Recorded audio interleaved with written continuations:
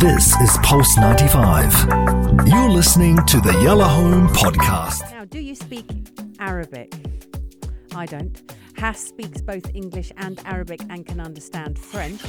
And just before we talk about how hard it is to learn Arabic, I want to say, Hass, that from the moment I arrived in the UAE, I was humbled by the fact that the rest of the world, it seems, that's how it feels, everyone else speaks their own language and English. And as an English person, I would stand there thinking, I do one language and I don't speak another one. And I think that we're very lucky to have that. But I also feel bad, I feel guilt about it. To be honest, to be fair, English is the number one language in the world. Like, that's a fact, yeah. I think, and that's why a majority of the things are dealt in English. But it means that everyone else has to do two languages. I hear you. And hats off. And that's what I'm saying. No, because incredible. It's more of a necessity thing. Right. Like, even in Saudi Arabia, some of the government, majority is in Arabic, but sometimes things are done in English. So if you don't know English, I can guarantee you this, what I'm about to say. If you don't know English in any work, you're not going to move up. So it holds you back. You will not. I don't care how you are. Right. Just got to use it. It's not a sad or a good fact. It's just a fact. It's just the way it is. People deal with their things. It doesn't mean not to be proud of the language. Yeah. Or the reason why we use specifically, like why you see a lot of people who are bilingual. Yeah. Is because obviously we grew up as Arabs and you're Arab.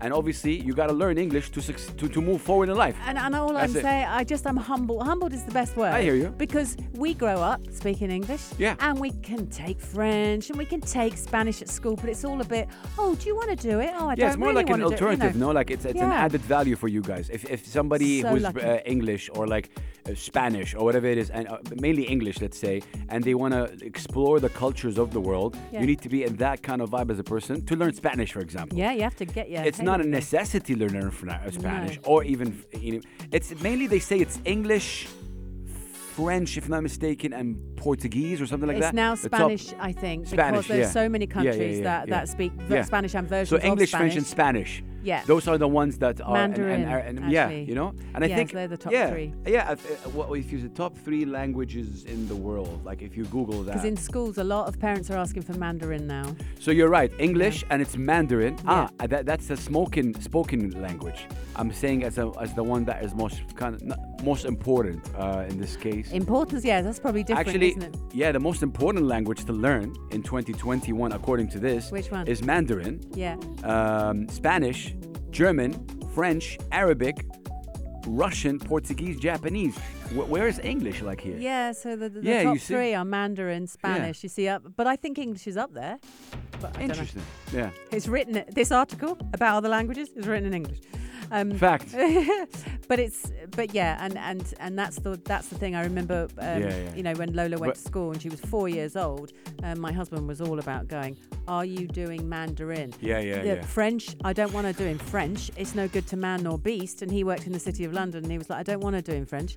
Spanish, I'm okay with, but is she doing Mandarin? And that was really interesting. It's very interesting because you're right. The most spoken language in the world is English. So that's right. That's a fact. So second is Mandarin. Yeah. And then third actually is Hindi, followed by Spanish, French, Arabic, Bengali, and Russian. Like, those are the top 8. Those are the ones. As spoken, like in terms of population. Right? Yeah, people actually communicating with each other. Yeah. Interesting. Very interesting. The reason why we're talking about this is there's article that talks about why Arabic is so hard to learn. And it is different, a very, very hard language. Off the charts, apparently. Chinese and Arabic, those are the ones that... And some of it's to do with the fact that the letters are different. Yeah. It's... when my children write Arabic, to me, they're just doing symbol. It's incredible. Of course, I get it. How amazing that they can do that. Same thing when I see a Japanese, for example, it's just wow. Wow. It looks amazing, but also you have to learn it. That's what I'm saying. Culture plays a big role in all of this. Like, for example, if you want to get to know the Arabic culture, like, you start going to places, obviously Egypt, Iraq, and the UAE, and there's things that are written in Arabic that maybe are not even translated, and you just want to get to know the culture. That's why you learn, obviously. But we comment. Look, lingo of the street is we speak bilingual in the house. Yeah. Like that's our life. I've heard you. Yeah. You say it to each other. These guys crack me up. Right. So I am the only, like English person. Everyone else has different languages, sometimes two, but they crack into these languages halfway through sentences to each other. And so you'll be halfway through.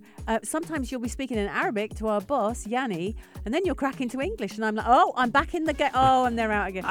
But I sort of understand what you're talking about. And then we've got lovely double R Filipino sound engineer. We've got people from all over. If you think about it, we've got American Arabs, we've got Sharjah Arabs, we've got Emiratis. But we as Arabs, though, the lingo in the house is bilingual.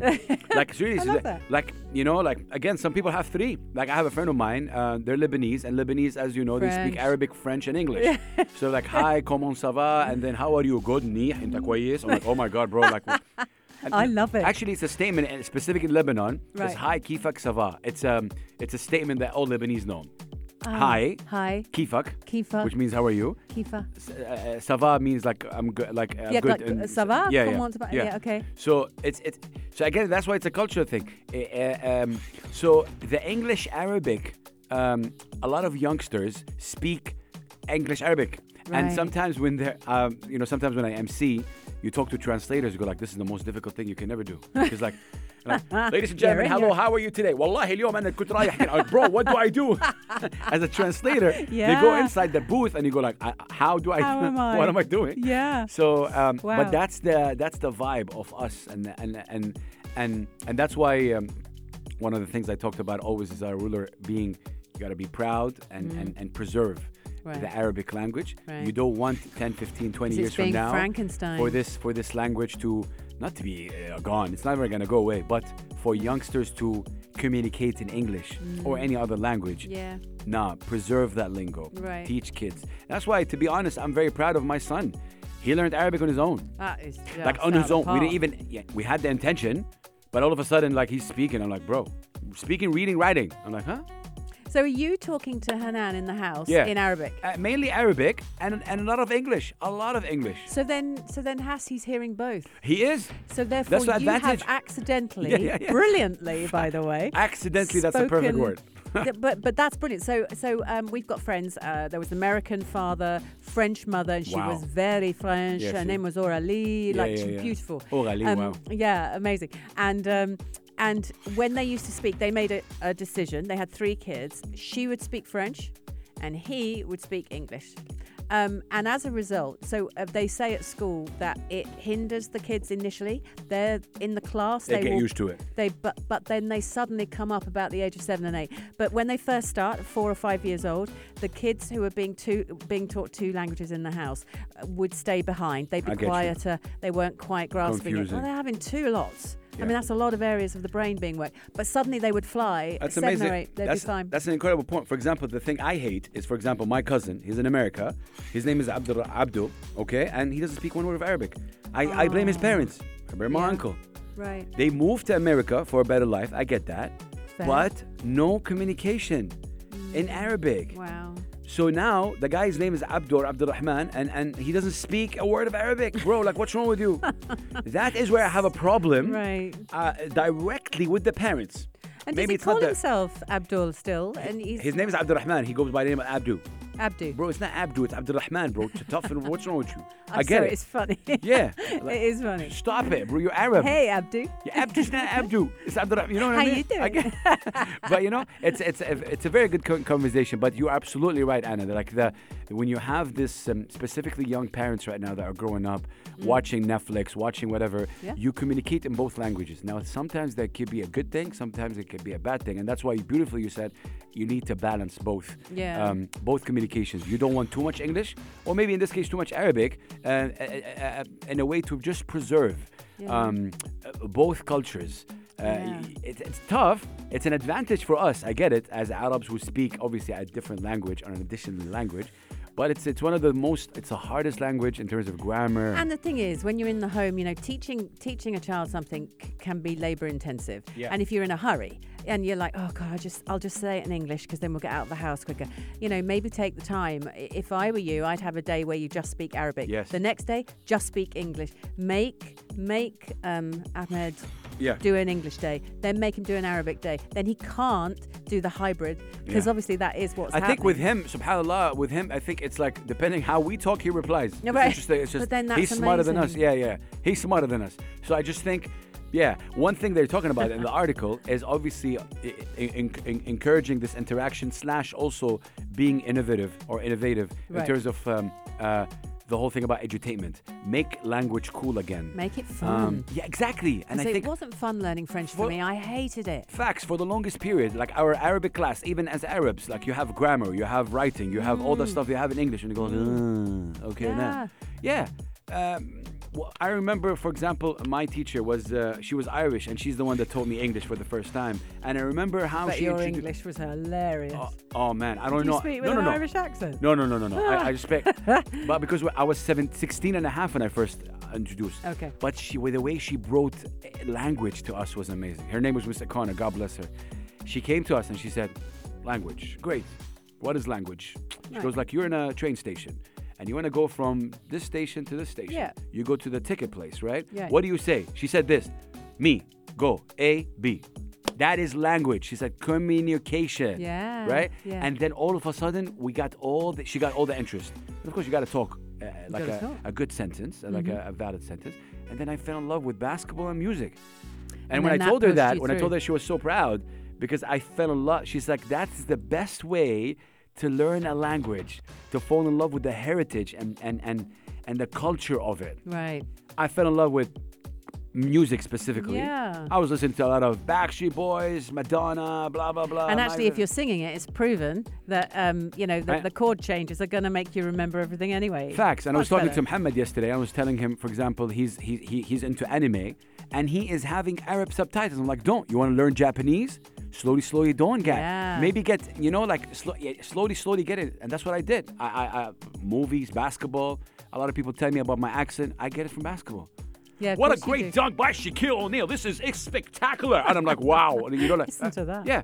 Yeah. But you fell in love with it. You fell in love. Maybe you're into history. Maybe you're into books. Maybe you're into tissues. I don't know. I need to find something to encourage me. You know that Alia from Pulse 95, she speaks fluent Japanese. 100%. I love that. Unbelievable. And she did what you just said. She learnt it from anime. She said she just learned it. And that's the. I'm not saying it's a simple process. I'm just saying if you're passionate enough about it, you go like a lot of people. For example, me, it's one of the things I want to learn, but I'm not finding the time. Maybe I'm not passionate enough about it in terms of sitting down and learning Japanese because I love Japanese culture. Like I'm so in awe with what they stand for, what they've been through. Yeah, very ethical. I want to go to Tokyo and speak Japanese. I want to, So like, it's one of those things. But again, you have to have the time. I was young when I started learning English, and I only watched basketball. Put the tapes on in the car. I know. Do that. It is, but I'm telling you, you have to put the vibe. Yeah. And what you said about the lingo, I think if you talk to any Arab household right now, majority, like they speak English in school, come back home, they speak Arabic because the parents don't know English, for example. But that's fantastic. You have that one category. Yeah, that's amazing. Yeah. And you have a category. Those kids are going to be all okay. Where parents speak both languages and they're okay with, where the mother and the father can help the kids in school. Right. Where the kids need help in English, for example. Right. And you have the category where the parents and the kids don't speak English. They only speak Arabic. Amazing. So you can't sum it up.